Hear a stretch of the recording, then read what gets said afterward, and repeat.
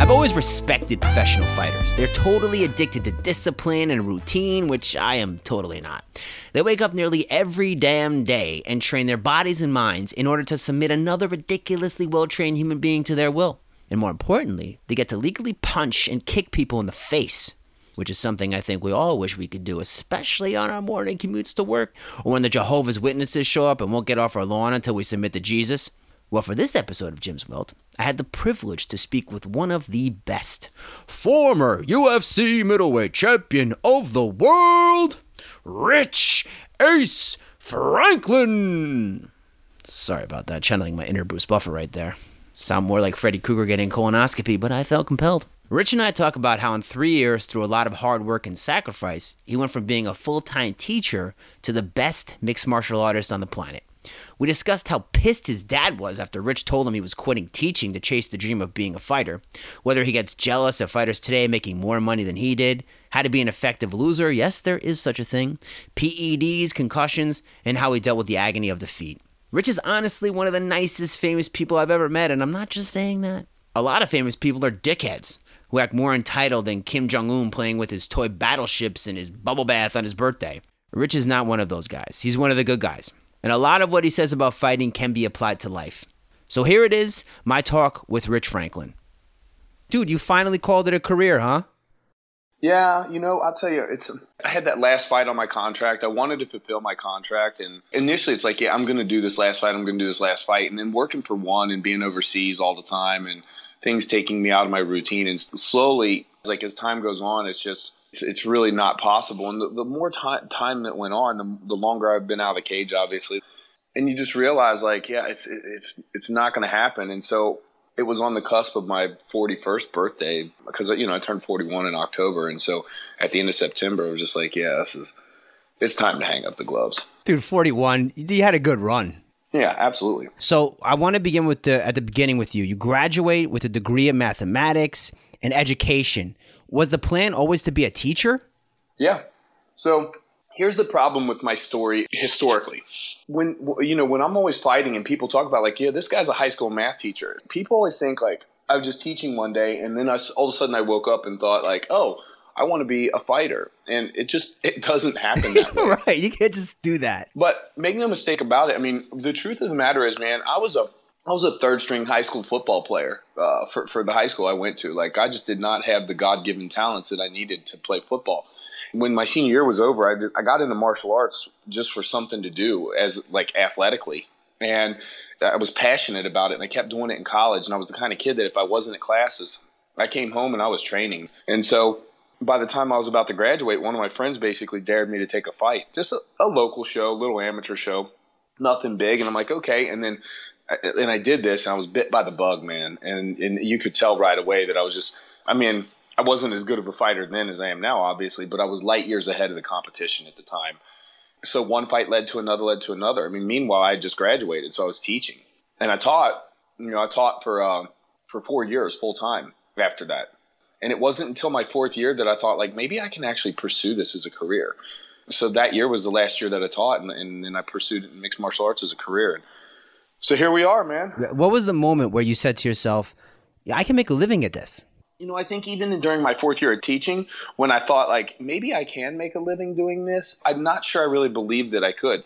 At the end of my fourth year, like, I had to re-up my contract for the following year. And I basically told the principal, like, I tried to take a sabbatical because I really thought, like, I'll probably end up doing this. And if it doesn't work out, then I can go back to teaching. And they're like, we can't grant a sabbatical for Sorry, fighting. boss. Yeah. No, that ain't going to work, dude.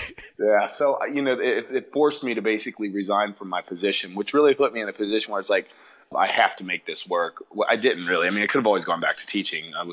I had my master's degree and I was certified for another 8 years or something. But, the point is that the mindset went from, well, this is not a sabbatical. Like, I'm really taking a leap here. And, right. And so, yeah, it led to a career, man. What did your family say when you were like, hey, guys, listen, I'm going to quit teaching and I'm going to start fighting? I mean, my mom would have been like, what?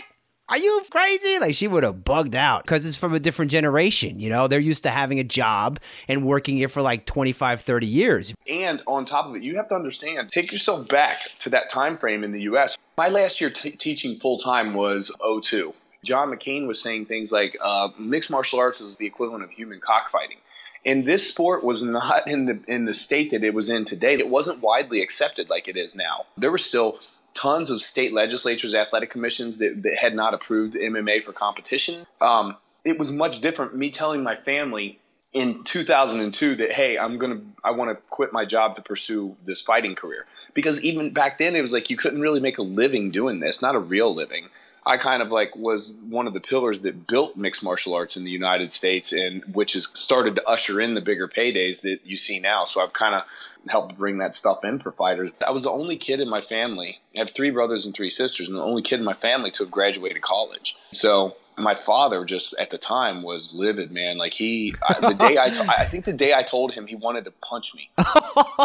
You had to call up. You were like, yo, is dad there, Ma? Okay, I'm not coming over. Bro, I told him to his face. Like, I was like, and the worst part is my dad was a man who screwed around in high school and then decided to go back to college like in his mid-30s. Oh, God. So he had a chip. Yeah, he earned his bachelor's degree in nursing. And he and I graduated college the same year. Wow. Basically. So when I come to him and was like, yeah, look, I realize basically here's what I'm saying is I'm going to fight for a living. But what he's hearing is, look, I realize you went back to school and did all this hard work, but it's for the birds, man. Like I got something better going on here. Education's overrated. Good job, Dad. Way to waste your time. Yeah, right. What is everybody going to say in my class? I'm supposed to be your role model. Yeah. Now, do you get jealous seeing what the money that these guys are making today? I mean, guys like Conor McGregor and these guys are pulling in huge paydays. And like you said, you were one of the pillars of the sport. Look, I don't get jealous at all, man. I'm not a hater like that. Would I love to have had paychecks with an extra decimal place in them? For sure, man. I mean, everybody would. Wouldn't you like to be earning an extra decimal place in your paycheck? I mean, if I asked anybody that question and their answer to that was no, then they're just plain ignorant when it comes to economics. But I would never be like jealous or have that mindset. Well, that's not fair that this fighter today makes this much money and I only made that much money. What I do, I always try to keep things in perspective. And I always tell myself, listen, I made a way better life for myself than I would have made had I been a high school teacher, at least financially. So no, man, it's look, the way I look at it is this, man. You see all this stuff coming out about concussions. I get punched in the head for a living. Well, technically, I get paid to punch people in the head for a living, but sometimes I get punched in the head, and it's a byproduct of this job. And the more money that somebody can make doing that, so that in the end is worth it, so to speak. Nothing is ever worth your health, but it's just like I would never want to take money out of somebody else's pocket that's fighting today because I know what they go through, man. I know what prep is like and all that kind of stuff. I've been there. It's so crazy what you guys put your body through. Training, the mental preparation. And I give you so much credit because you fought everybody. You fought Anderson Silva twice, Lyoto Machida, Dan Henderson, Vanderlei Silva, Forrest Griffin, Vitor Belfort twice, Chuck Liddell, Ken Shamrock. I mean, these are legends, man. You fought the best of the best. Was there ever a point when you walked into the cage and you thought to yourself, you know what, I don't match up well against this guy? Or was it always like, I have to think that I'm on equal footing with this guy? No, you don't even put yourself on equal footing with this guy. There are times where when you're breaking down an opponent, you can look at a guy and say, okay, this is going to be a bit more problematic than I thought, or a bit more problematic than opponent X that I fought last time or whatever.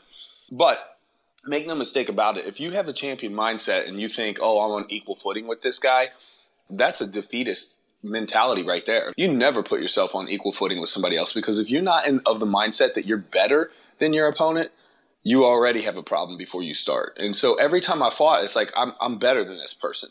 Or at least in my mind, I'm thinking like I can find a way to beat this person. Maybe I'm not better than because here's the thing about fighting. What you learn when you become an experienced fighter, this is just a mindset.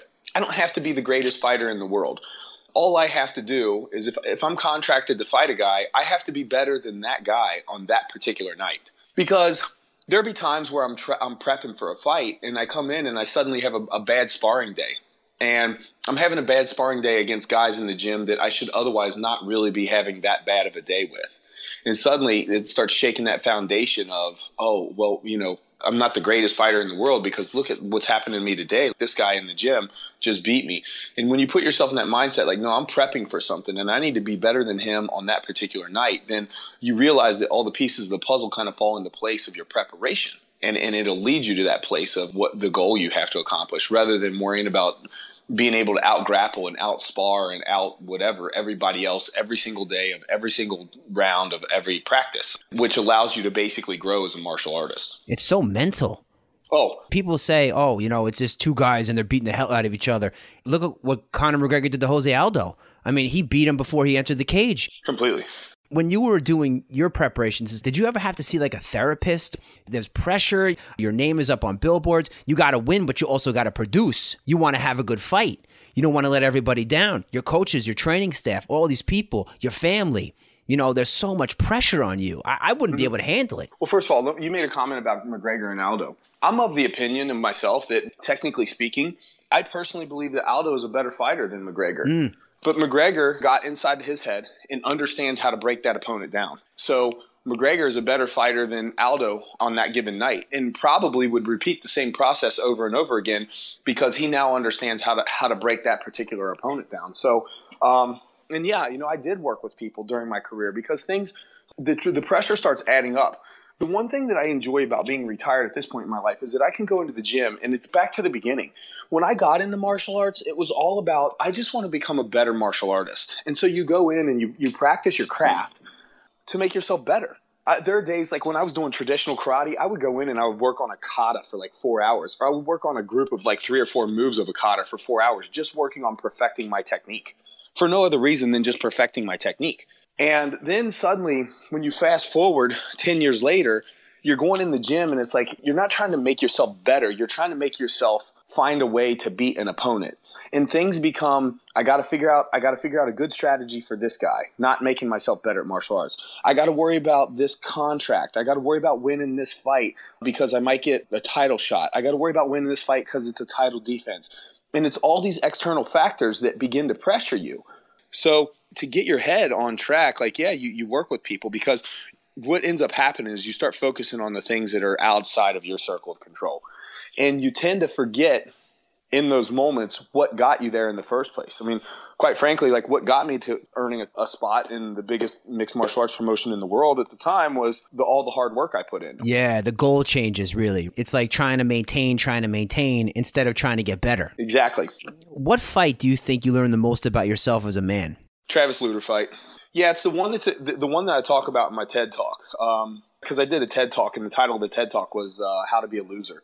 That's awesome. Yeah. The whole premise is that, growing up, basically, as an athlete, you're taught, don't be a sore loser. That's pretty much about the only thing you're taught about losing. When you lose a competition or something like that, your coaches would say things to you like, we'll get them next time. Or it doesn't matter whether you win or lose, but how you play the game.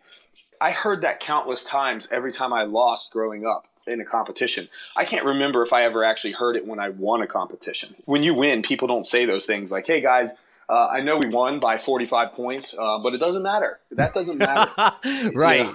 But no, in that talk, I basically talk about my Lutter fight, and I talk about prepping for that fight, basically, in getting ready for that opponent. You sit down with your coaches, you and the coaching staff, you put together a game plan. The objective is to basically guess what he's going to do, but sometimes you might be wrong. So if he throws you a curveball when you get in the cage, that's typically what will interrupt your game plan and kind of mess things up for you. Well, this is one of those fights where we prepped for an opponent, and we basically had his entire game plan mapped out. He didn't throw anything at me that I didn't see coming. But every aspect of the game plan that we prepped for in the cage, in application, I messed it up. And it's one thing when, like I said, when you prepped and you didn't see this coming, but when every step of this unfolds exactly how you planned it out and you're still failing, that can be a little tough to deal with psychologically to bounce back from. And so I basically got myself in the worst possible situation in this fight where I was mounted. And I mean, Travis, this guy's no joke, man. He's a very accomplished jiu-jitsu fighter. And even in camp, my coaches were like, look, he's going to do all this and this and this and this and this. And, his objective is to get here. If you get mounted, just don't let him mount you. Because if you get there, you've lost the fight. And there he is. He's mounting you. Yeah. And so there was a moment in the cage where, because as the champion, the mentality is every time you mess something up, it's like, it's all right. I'll pick up the ball next time. Like, I have the solution to this problem. And then you move to the next phase. It's like, that's all right. Even though I messed up, I still have the solution to this problem. But slowly it starts to chip at you until I finally in that fight mentally broke. I got to a point where I was like, well, I've lost. Damn. for a moment. And I was able to snap out of that, come out of the position that he had me in and everything, and then I ended up winning the fight. The point is that was a fight where it's one thing when you go out and you fight a fight and you're running the pace the whole time and you're chipping away at your opponent and you're the one in control. People always, they'll say, man, I love your fight when you, and it's always like some highlight reel knockout or something like that. But this particular fight was the worst winning performance of my career. But it taught me a lot about who I am mentally as an athlete and as a person. Because if everything goes wrong, or even if like you plan and you're not living up to expectations, you're not doing what you're supposed to do, you dug down deep within yourself and you overcame that within the moment. Exactly. So when you won the UFC middleweight championship in 2005 against Evan Tanner, did you think, man, I made it? Or was it, damn, now I have to work twice as hard because everyone's going to be gunning for me? Could you be in the moment with it? No, because the belt was never a motivating factor for me to train or any of that kind of stuff. But in my mind, I put in the work every single day, and I was so driven to getting there that I really forgot to enjoy the journey.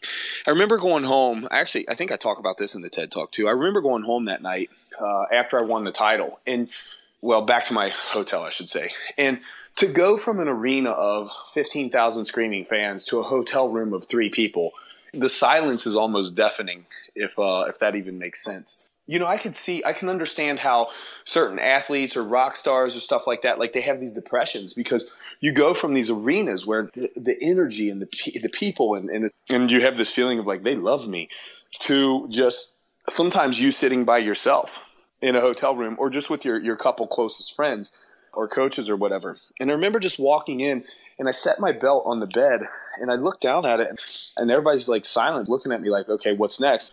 This is not what I thought a champion would feel like. Like I had put all this work into getting to the destination and really honestly forgot to enjoy the journey of getting there. And it was an important lesson because that was something that I basically implemented the rest of my career is to make sure that I truly enjoyed the remainder of the journey. Well, I watched the Kung Lee fight, the last one, and I could see you when you came to the arena, like you were really taking it in. Yeah, I could see it on your face, you know, like you were like looking around and it was just really interesting to see.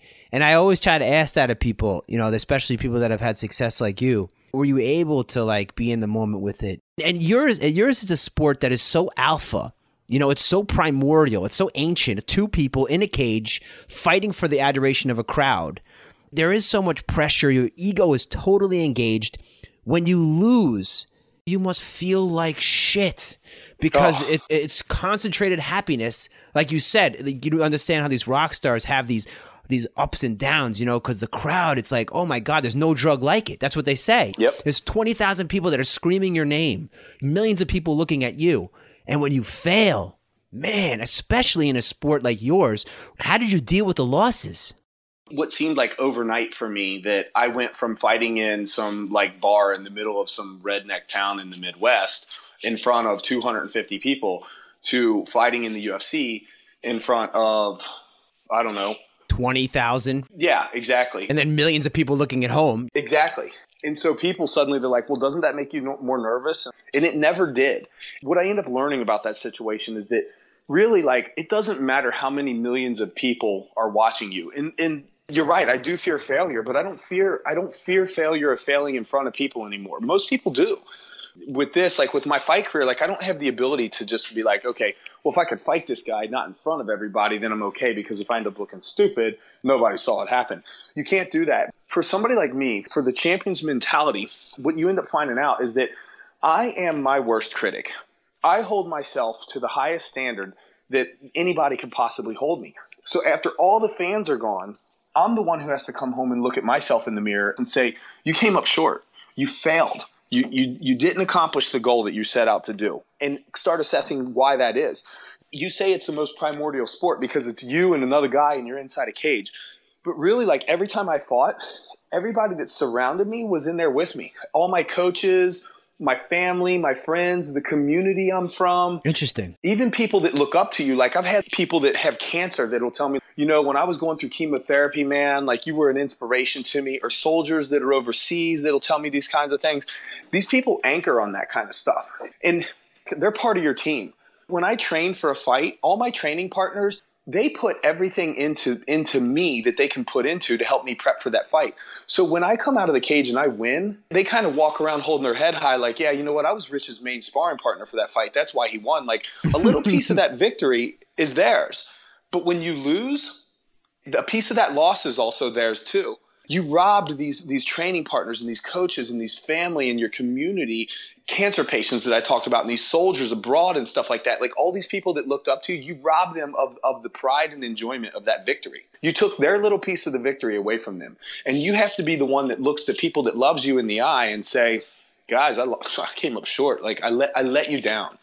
And that's a tough thing to learn how to deal with as an athlete, truly. What would you do to pull yourself out of it? I remember one time I was listening to an interview by Tony Romo, who was the quarterback of the Cowboys, which I know you know, but Tony Ono. Yeah. But remember the year when he was holding the snap kick for the field goal? Bill Parcells this last year in Dallas. And he botched that kick. He botched the hold, and they missed the field goal, and they didn't end up going to the playoffs that year. Right.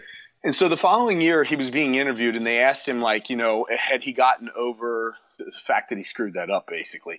What he told the people was, if the worst thing that happens to me in my life is that I messed up some sort of athletic competition, I'm doing okay, And I'm sure the Dallas fans don't want to hear something like that at the time, but it's so true. I mean, if the worst thing that happens to me in my life is that I lost my title or I lost a fight or whatever, I'm living right. There's probably somebody in the world right now that just found out that their 5-year-old kid has leukemia. I know. At this very moment. Ugh. And so you really have to put things in perspective.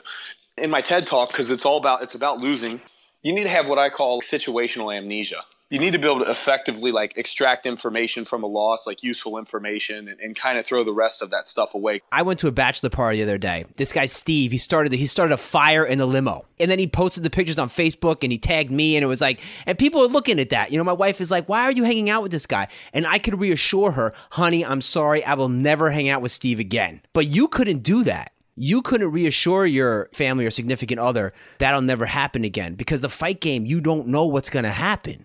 I mean, how was that, not being able to reassure your loved ones, your family, hey, I'm not going to get hurt again, because you couldn't do that? Right before I retired, I was joking around with my mom, and I think this kind of played into me retiring a little bit, but I called my mom one night, and my mom had heard a rumor that I was talking about taking a final fight. So my mom, I'm on the phone with her one time, and I'm like, well, I'm negotiating my last fight and this and that, and I mean, she's my mother. Every time I fought, she's begging me not to fight again. Oh, God, yeah. So my mom, she's like, I just remember the response that she had to this was, we've done our duty. We fought the fights, Rich. Like, we're done. We've finished. Like, I thought we were done with this. And she kept using the word we. And what I realized is that my mother, she was just as vested in my career as I was. And I didn't know this, but I was I was just playing this kind of joke with her and everything. And then I find out the next day that my mom didn't sleep a wink, not a wink. And I felt terrible about it. I was like, Mom, I was just playing around. I'm not negotiating a last fight. Or oh, but you really were, though. You were thinking about it, right? You were like, maybe. Well, no, I wasn't at a point where I was negotiating it. But when I realized how she reacted, it really did make me be like, you know what? She's right. It's so hard, man, for family to watch that. I mean, that's crazy. You get pounded. I mean, and you get knocked out. I mean, to see someone that you love getting the crap beat in, punched in the face. I mean, that's hard to take. Yeah. Listen, my brother used to fight a little bit. As an amateur, he may have he had some pro fights as well, but not at the UFC level or anything. And I've coached and cornered many guys in the cage before. But let me tell you, the times that I cornered my brother and watching my brother get punched in the ring, in the cage and stuff like that, man. It's difficult, man. It's difficult to watch that stuff. I never let anybody punch my brother growing up. Never would have let anybody, And now suddenly I got to just sit in the corner and watch this crap happen. And also, you're a guy, I would assume, that is you're a go-getter. You want to be the one, right? Do you consider yourself a type A personality? You want to fight? I'll fight you. You know what I mean? One of those deals, And I guess it was time to walk away, right? What you realize at the age of 40 as an athlete, I mean, I wake up and I feel the career now. I'm in great shape for a 41-year-old guy. But I feel what I've done to my body, don't get me wrong. You start realizing that you're not invincible anymore. And so honestly, a big piece of advice I always give to young fighters. It's like, look, man, you know what? Even that little, you twist your ankle or something and it's not that big a deal and you can kind of quote unquote walk it off. Like, don't treat it like it's a major injury. Every injury you ever get, treat it like it's a major injury, because on the back end, it'll pay dividends for you. That's the difference between having a 4-year career or a 14-year career. You just bring up a really good point. You know, the NFL is doing all these things now with veterans. I mean, do you think the UFC should start doing something like that? Do they offer health insurance? I don't even know. How does it work? Do you have any health insurance now from them? Well, no, I don't. Let me take you and just answer the first question. Okay. I don't think the UFC should offer any kind of concussion protocol, particularly because, you know, a lot of the damage that you do to yourself is the damage that you do in practice. And they don't have any control over that stuff. There is no like regulated system. In the NFL, whether you're playing for the New York Jets or the Cincinnati Bengals or, you know, the Carolina Panthers or whatever team it is, for example, it's pretty much a standardized system. You know, the coaching is going to be different, but the drilling you go through, the amount of abuse you put your body through, the concussion protocol from one team to the next, so on and so forth, it's all the same. It's all standardized and regulated by the NFL. But after I fight a fight and I go back to training camp, you know, if I had a concussion or whatever, and then I decide to go back and just start sparring a week and a half later, the UFC doesn't have any control over that because you're not in a standardized camp. So I don't really know how you could ever put them on the hook for it.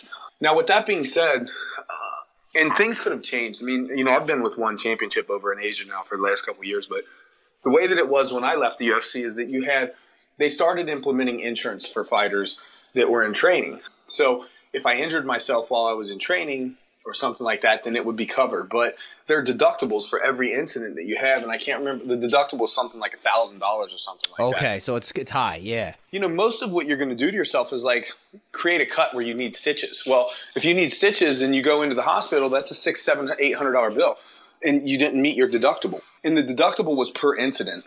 Ooh. So the insurance policy wasn't the greatest insurance policy, but you have to realize in the combative sports that it's the first of its kind. So, you know, at least there was something there. Because, like, when I tore my shoulder, I was training and I tore my shoulder training. That was all covered under the insurance policy. And when I first started with UFC, like, that wasn't there. I mean, you got to realize, man, like, MMA is just the lifespan of this sport is so short. And you think about all the protocols that a sport like the NFL has, like, think about how long that sport has been around, comparatively speaking. Oh, yeah, completely. I mean, when you talk historically speaking, yeah. I mean, the NFL is what, like, you know, 50, 60 years, you know, whatever Super Bowl it's up to. What is it, Super Bowl 45 now or something? I don't even know, you know? But you got to realize, like, even football was around before that because it wasn't the NFL. You had, you know, your AFL and I mean, still the sport has been around for a long, long time. So it's just had time to evolve. What about performance-enhancing drugs? Oh. Some people say testosterone is good. If there was a way to regulate it and use it, it would be to the benefit of everybody because people could heal faster, that sort of thing. Well, here's the thing. I mean, like, once you open that door, the door is open. And so I'm of the belief that you have one of two choices that you can make here. You either A, completely ban it and have a 0, 0, 0 tolerance policy for any kind of performance-enhancing drug. And people focus on things like just steroids, but I mean, you got to realize there are things like Adderall and Focalin and things that help you focus that are also banned substances because the battlefield for these kinds of things really boils down to how your brain reacts to different stuff. And I have a whole talk that I could do about that as well, but that's a deep topic and would take a long time. But you know, as far as like my feelings about like hormone therapy, let's take it out of the realm of sports for a moment. I'm a firm believer in hormone therapy. Basically, like if you can make your hormones mimic what they were when they were 25 years old, then you're at your healthiest, which is why, you know, older people nowadays are doing testosterone and it's viewed as it's viewed as a healthy option for alternative living. And I would support something like that. But within its application in sports, you can't really do that. I mean, the problem is with the time clock is as far as an athlete goes, I'm 41 years old. I'm not the same as I was when I was 25. So as an athlete, I shouldn't be able to just try to make myself be 25 in order to keep up. If I can't keep up with this 25-year-old athlete, it's for a reason. I'm no longer at the top of the heap, and I just need to accept that. It's because the moment that you allow these testosterone therapies, they're going to be abused. Once you allow the drug into the system, you can no longer test for the drug. You can only test for the amounts of the drug. And you have no guarantee of the amount that a fighter is going to use, or any athlete for that matter. So, I mean, any fighter would be tempted to do that. It's like, okay, I'm now allowed to use testosterone, so I can put this in my body. So rather than taking my testosterone level to what I was when I was 25, well, I can just run extra, and suddenly I'm 6 times higher than that throughout my entire camp, so I'm recovering faster from workouts and so on and so forth. And then if I happen to get tested, then there's some BS excuse like, oh, I drank some tea, some weird tea or something, or Yeah. I was sick that week and my doctor prescribed extra testosterone, which I've never heard of in my life. And suddenly you have all these ways around this, and that's what ends up happening. Like, you take this testosterone, you run it at such a high level, and then right before the fight, you basically back off so that you're within the acceptable limits. Well, you just cheated yourself into a fight camp, even though technically you're not the exceeding level the day of fight camp. And I don't know how you would regulate that. Like, okay, you weigh X amount of weight, 145 pounds, you weigh 145 pounds, but your body already has more testosterone in it, naturally. So you can only use 5 times, the other guy can use 7. It becomes like a chemistry war, and I don't know. Yeah. But then again, there's the flip side where it does help you heal faster and that sort of thing. Did you ever think that you ever fought anybody in your career that was on steroids? I think, like, of the 6 guys I lost to in my career, like 5 of them have been associated with TRT or PEDs or something like that. Yeah, I mean, it's there. We saw what happened to Anderson towards the end of his career there. And I'm not saying his career is over, but he got caught using testosterone. And so, and I don't know whether he was using it when we fought or not. Like, that's not the statement that I'm making. But the point is that, like I said, these guys, they've all been associated with it. And as I age as an athlete, like, I'm very in tune with my body. I track my hormone levels, and I knew like what was dropping and what wasn't. But I also understood the negative connotation that came with the association with the hormones and stuff like that. And that's why I never filed for like a therapeutic use exemption when the athletic commissions were allowing it at the time. And they don't anymore, right? It's completely banned. Yeah, it's banned now. So basically, you're of the mindset of like when you're 35 to 37 years old and the body starts dropping off, you just have to accept it as an athlete now. And I think we'll stop right there. Gensville Podcast is available on Stitcher, iTunes, and on SoundCloud. If you like it, please share. And I also love to hear your comments as well. So thanks again. Hope you enjoyed it. This is Jim. Peace.